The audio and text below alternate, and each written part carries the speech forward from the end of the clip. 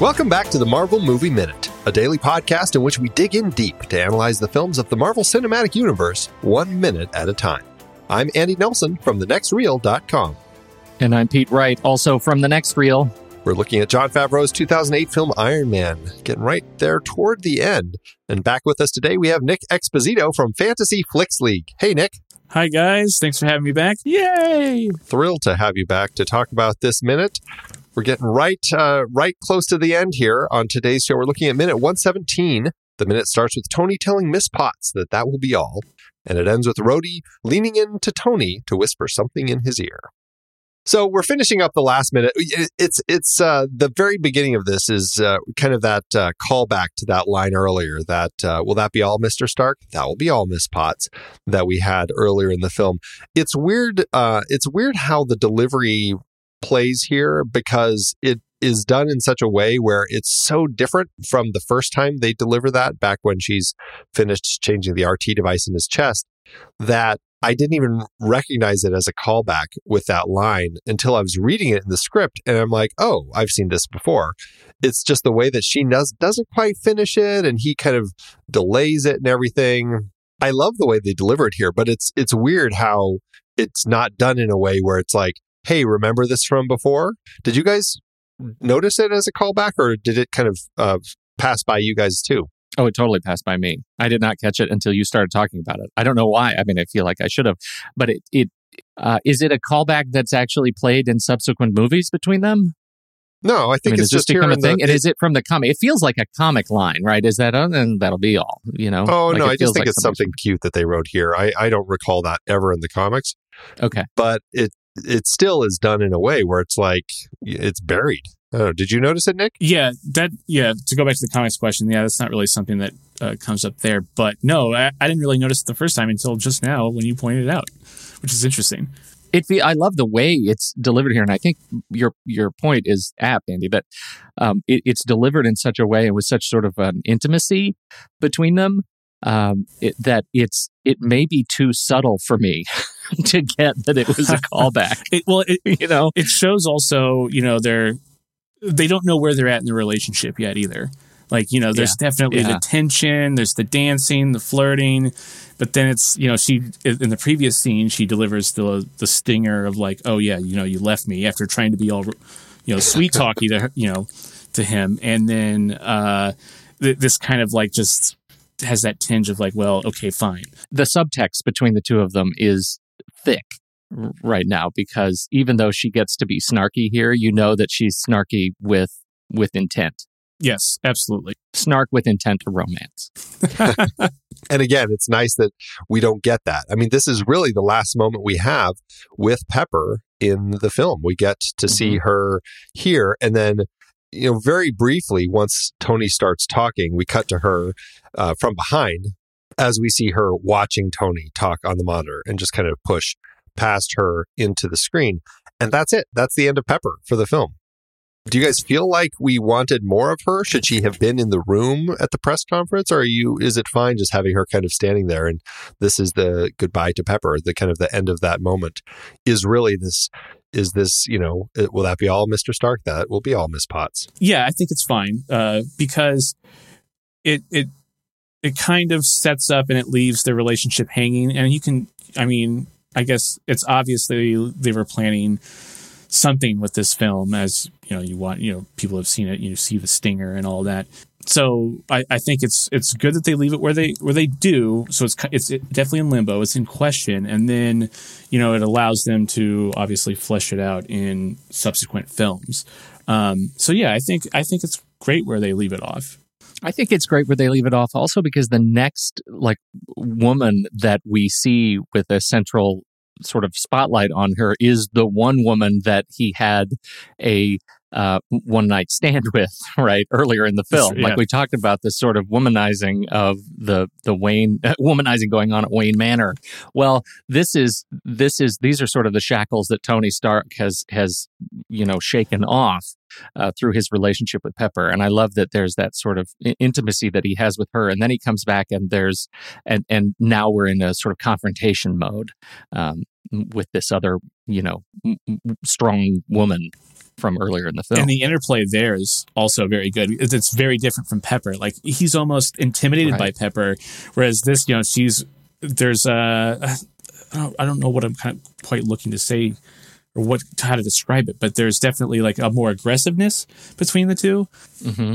And I think that's kind of, it's just interesting, showing Tony is, again, two different people. The playboy, how he just maybe treats objects like women, women like objects. That's a line from a movie somewhere. That's a different type of movie. Yeah, right. So, but anyway, it's called Lucy by Luc Besson, yes. in which USB sticks are all women. I love the difference in interplay between these two female characters and Tony. Right.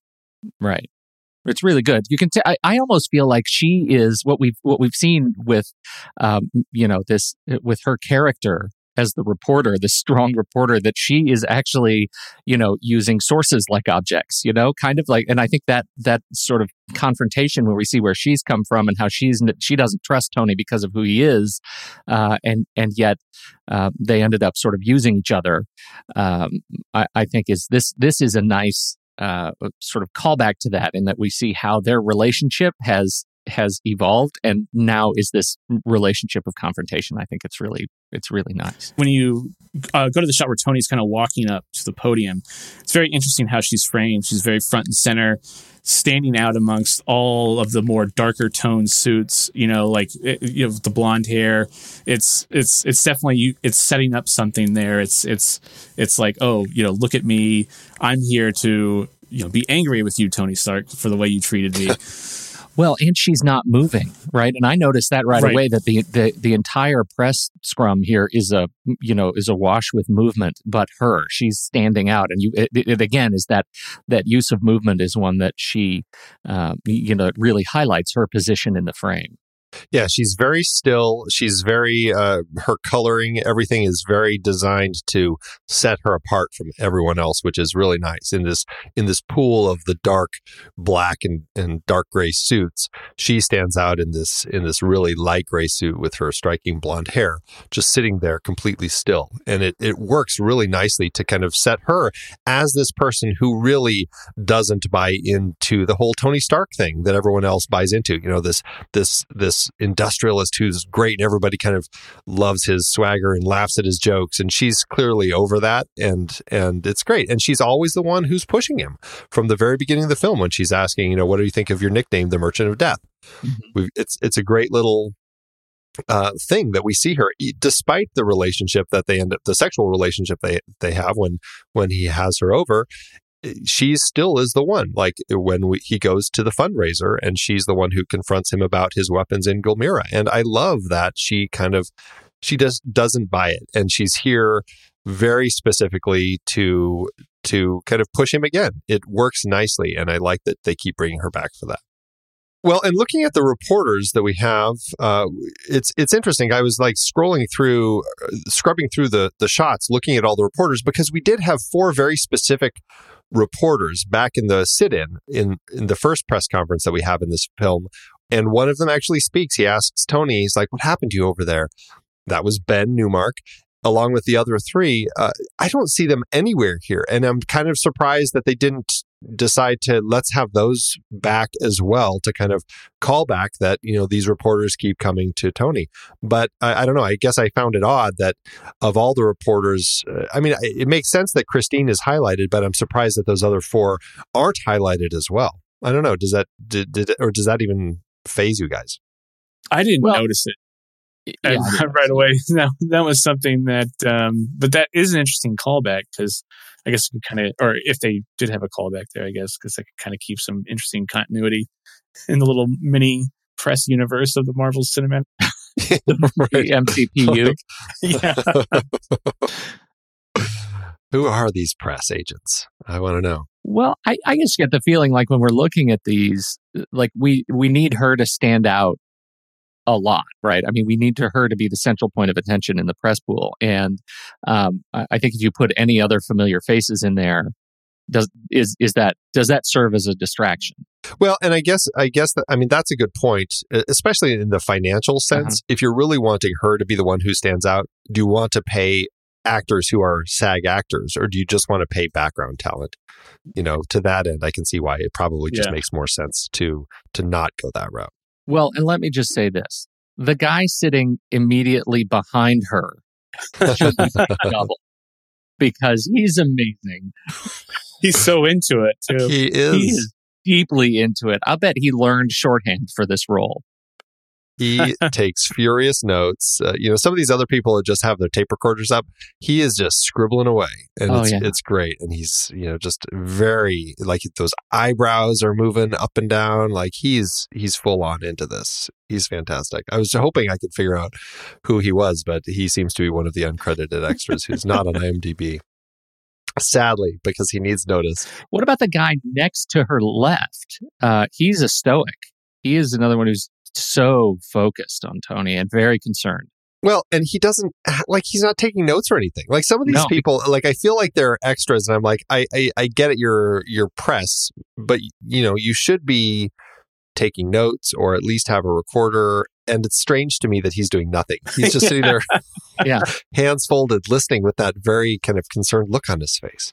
Well, and to that point, the guy next to him he's there only really to I guess, emotionally cheer on her and her questions. He also is not writing anything down. Yeah. Why do they put in this front row two guys who are front row reporters with no means of recording or writing down anything that is said in this press pool? They are useless to their affiliates. Please, they might be Jon Favreau's golf buddies or something. Right? Yeah, right. Or one's his doctor. Right, exactly. It's just like, oh, don't worry, I'll put you in there. That's my proctologist. He's great. But going back to the scene, I think it really does. Andy and Pete, you both said, having her on the corner dressed differently, it really emphasizes her because she's also in the second film. So she has some kind of continuity to carry over, and it highlights her importance to this, at least at this particular time, to the Iron Man story. Like has another part to play where she hasn't gone or won't go anywhere. Right. And that's actually nice. I like that she does end up getting to come back and we get more of her, which will be fun to talk about in a couple years. It's a great moment that we have, just this whole thing with him. It's actually really funny the way that he kind of starts his speech, and he has that joke that he has right at the start. I'm going to stick with cards this time. He does it. He seems appropriately awkward, like he seems used to being in front of the press all the time, but he also seems like, I embarrassed myself last time. I've got to try to do what they're telling me this time. And he's very combative, especially with her at the very beginning when they start talking. Oh, that look that he gives her. I know it's confusing. Yeah. Oh, he is just so belittling right there. He's so mad, and he conveys so much like just annoyance in that face. It's so awesome. It's so good. It just, again, leads to how much they really, nailed and got, getting Robert Downey Jr. to play this part was just a stroke of genius. Oh, he's so good here. And just all the stuff. It's such a great, the way that he plays all of this, I know it's confusing, and all this, and it's just like, never, calling me a superhero. I never said you were a superhero. The way she throws that back at him is so and when he turns around and says that would be crazy and outlandish and exhausting and fantastic. Her look back to him is so subtle and such daggers. They're just great. This interplay is so perfect. Yeah, his eye movement throughout this scene, like he's just, obviously the way he's playing it is like he is just, I'm composing myself. I'm trying to stay straight here. I don't want to say what I want to say, which he ends up saying. It's perfect. Well, and I think that it speaks to what we think of as heroes and kind of what we've been saying in the last couple episodes, this whole idea of who is a superhero. And it's this kind of, this ironic character that we have here in Tony Stark as our hero is kind of different for us. And he says, I'm just not the hero type. Clearly, with this laundry list of character defects, all the mistakes I've made, largely public, it's nice to say this is a guy who's he's a billionaire, he's this playboy, he's this genius and all this sort of stuff. But there's a lot of things that seem very human about him, and I think that helps us connect with him. And I think I don't know. I feel like that it's something that we haven't seen in these heroes before, where we're like, oh, I totally can see myself in Tony Stark, even if I'm not that genius inventor and all that sort of stuff. This just speaks to Marvel, all of their characters, and that's what I love about Marvel, comics in general, is that they have gone out of their way to create these characters that all have real human flaws and are super, super relatable. I think that's what makes Marvel Comics, and again, all of these characters in this universe, resonate with people so much more than the other guys. I think that's one of the most interesting strategies that they went with. I mean, we've talked a number of times in this particular series about how weird it is that they chose to start with Iron Man for so many reasons, right? But this is one that I think is most compelling, that he is the character whom at the end of the movie represents something different than every other superhero movie out there. And he's setting it up in this minute, and the T home in the next minute, I think is why this movie stands out different than DC, different than all of the Sony takes on superheroes leading up to this point. It makes this character unique. It's terrific. I'm speaking prematurely here, so I'm having to rein myself in because I also haven't seen the last minute of the movie. Right. I know. Yeah, because we kind of go right up to him talking about his mistakes. That's and then of course, Rhodey, because Tony is at this point where he's just he's been going off on this tangent. He started saying, "I'm going to just look at my cards," and then of course he doesn't. And this is kind of our last little moment with Rhodey. We'll have a little bit in the next minute, but Rhodey, he kind of as the guy who's kind of managing Tony, we see Terrence Howard standing there, and he kind of, it looks like he's kind of, being as stoic as he can, but just kind of realizing it's derailing. And he kind of does his thing. He's just like, I better lean over here. And that's where we end the minute as he starts leaning in to say something to Tony. Maybe give him a kiss on the cheek. Who knows? What is he going to do? Yeah, time to get out of here. Cliffhanger. That's funny. Do you guys have anything else for this minute, or should we push onward? We've got a big minute next time. I'm ready. Let's do it. I don't even know, what do we do after this with our days? It's going to be fun. Lots of words. Lots and lots of words. Oh, I guess I'll save that. I wanted to talk about the script and the way that this scene is scripted, but I think we will save that for next time. But I will say, the one thing actually I will say is that we cut into this scene with Rhodey mid-speech in front of the reporters. And I have a feeling that they filmed all of this. And I think that this is what Rhodey was saying on the TV when we had our conversation with Agent Coulson last week in the last few minutes. Rhodey was saying, I can confirm that a series of military test prototypes were involved in the incident at Stark Industries last night. I can also confirm that there was, for a brief time, the danger of an arc reactor incident, which was rectified without injury to the public, and all power outages have been restored. Here now to answer a few brief questions is Tony Stark. And then, so that's kind of the lead-in that Rhodey had. So now we know. I guess there's one thing that is interesting because, she calls him a superhero and or however that, that plays out. He's like, oh, I never said the word superhero. I wonder if in this universe, if they already knew, or maybe they retconned later on that superhero means something different. Like, because in the timeline, Captain America had already happened and was pretty famous, Famous but gone. Yes, famous but gone. So I'm wondering if when they say superhero, it's like, well, I never said I was a superhero, as in relating to someone like a Captain America. I might be reading way too much into it or skipping too far ahead in these minutes, but it's just something that I kind of thought about after rewatching the scene.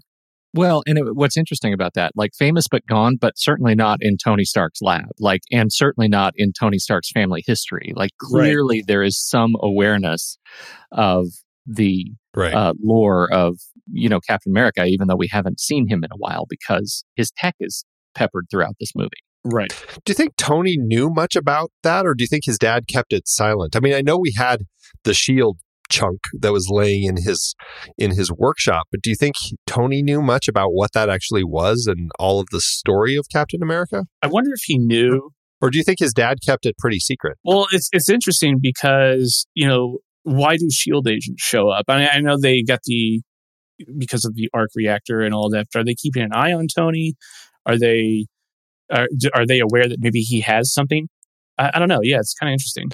Well, because Tony acts like he's never heard of S.H.I.E.L.D. before, and his dad, was a part of S.H.I.E.L.D. And so, how did that unfold? And so it makes me wonder, because you have stories, and I don't know because my family's not in any sort of covert things, at least that they've told me. But that's the whole thing, is like when your family or when anyone is involved in some sort of covert government organization, there's a cover story. You may not ever know that there's actually a whole secret side to them. So I wonder if Howard Stark was always like, the military manufacturer, but the whole S.H.I.E.L.D. thing was kind of this covert thing that even his family didn't necessarily know about. Yeah. Dad works for the government, right? That can be like all he knew. It could very well be. Right. I think it still opens the door to what is that weird icon of a S.H.I.E.L.D. doing in his lab. Right. I just have a feeling that he knows, more. Yeah, it's interesting. Yeah, maybe, yeah. Well, Nick, would you like to remind everybody where they can find you out there online? Absolutely. Everyone who is listening, you can find me at and the rest of my crew on fantasyflixleague.com. That's Flix spelled with F-L-I-X.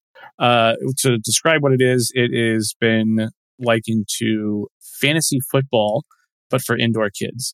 So you can go on and create a league and invite your friends to play within that league. And what they do is they can draft films to add to their team, and they compete by earning points through their box office take or their Metacritic rating, and you can trade these teams back and forth throughout the season, and it's completely free. Go online, check it out. There's a video tutorial if I explained it horribly. It should get you all set up. What I love about it is the irony of indoor kids playing fantasy football. I am an indoor kid and I have no idea how to do this. So you spent a few minutes after we recorded yesterday's show explaining it to me. And I'm very excited to say that I've started our own league and we're going to start playing this and encourage others to jump in and play along with us. So it's the grand experiment. This is what we're going to do with our time once we finish this show. A lot of deep diving, a lot of numbers. So, and we also have a podcast ourselves. We're on all the major platforms. Just look for the Fantasy Flix League podcast. Listen to us. It's a weekly show. We break down the box office. We also talk about coming attractions and sort of predict how well movies will do. So if you're looking for films out there and maybe want to trade or drop something, we kind of analyze it that way as well. Super cool. Awesome. Well, everybody, that is it for today's show. Thanks so much for tuning in. Make sure you subscribe to the show for free at MarvelMovieMinute.com. Join us over in our Discord and chat room, and follow us on Facebook, Twitter, and Instagram at The Next Reel. And if you like what we do and you want to support us and get some cool stuff, become a patron over at thenextreel.com/Patreon. Until next time, true believers.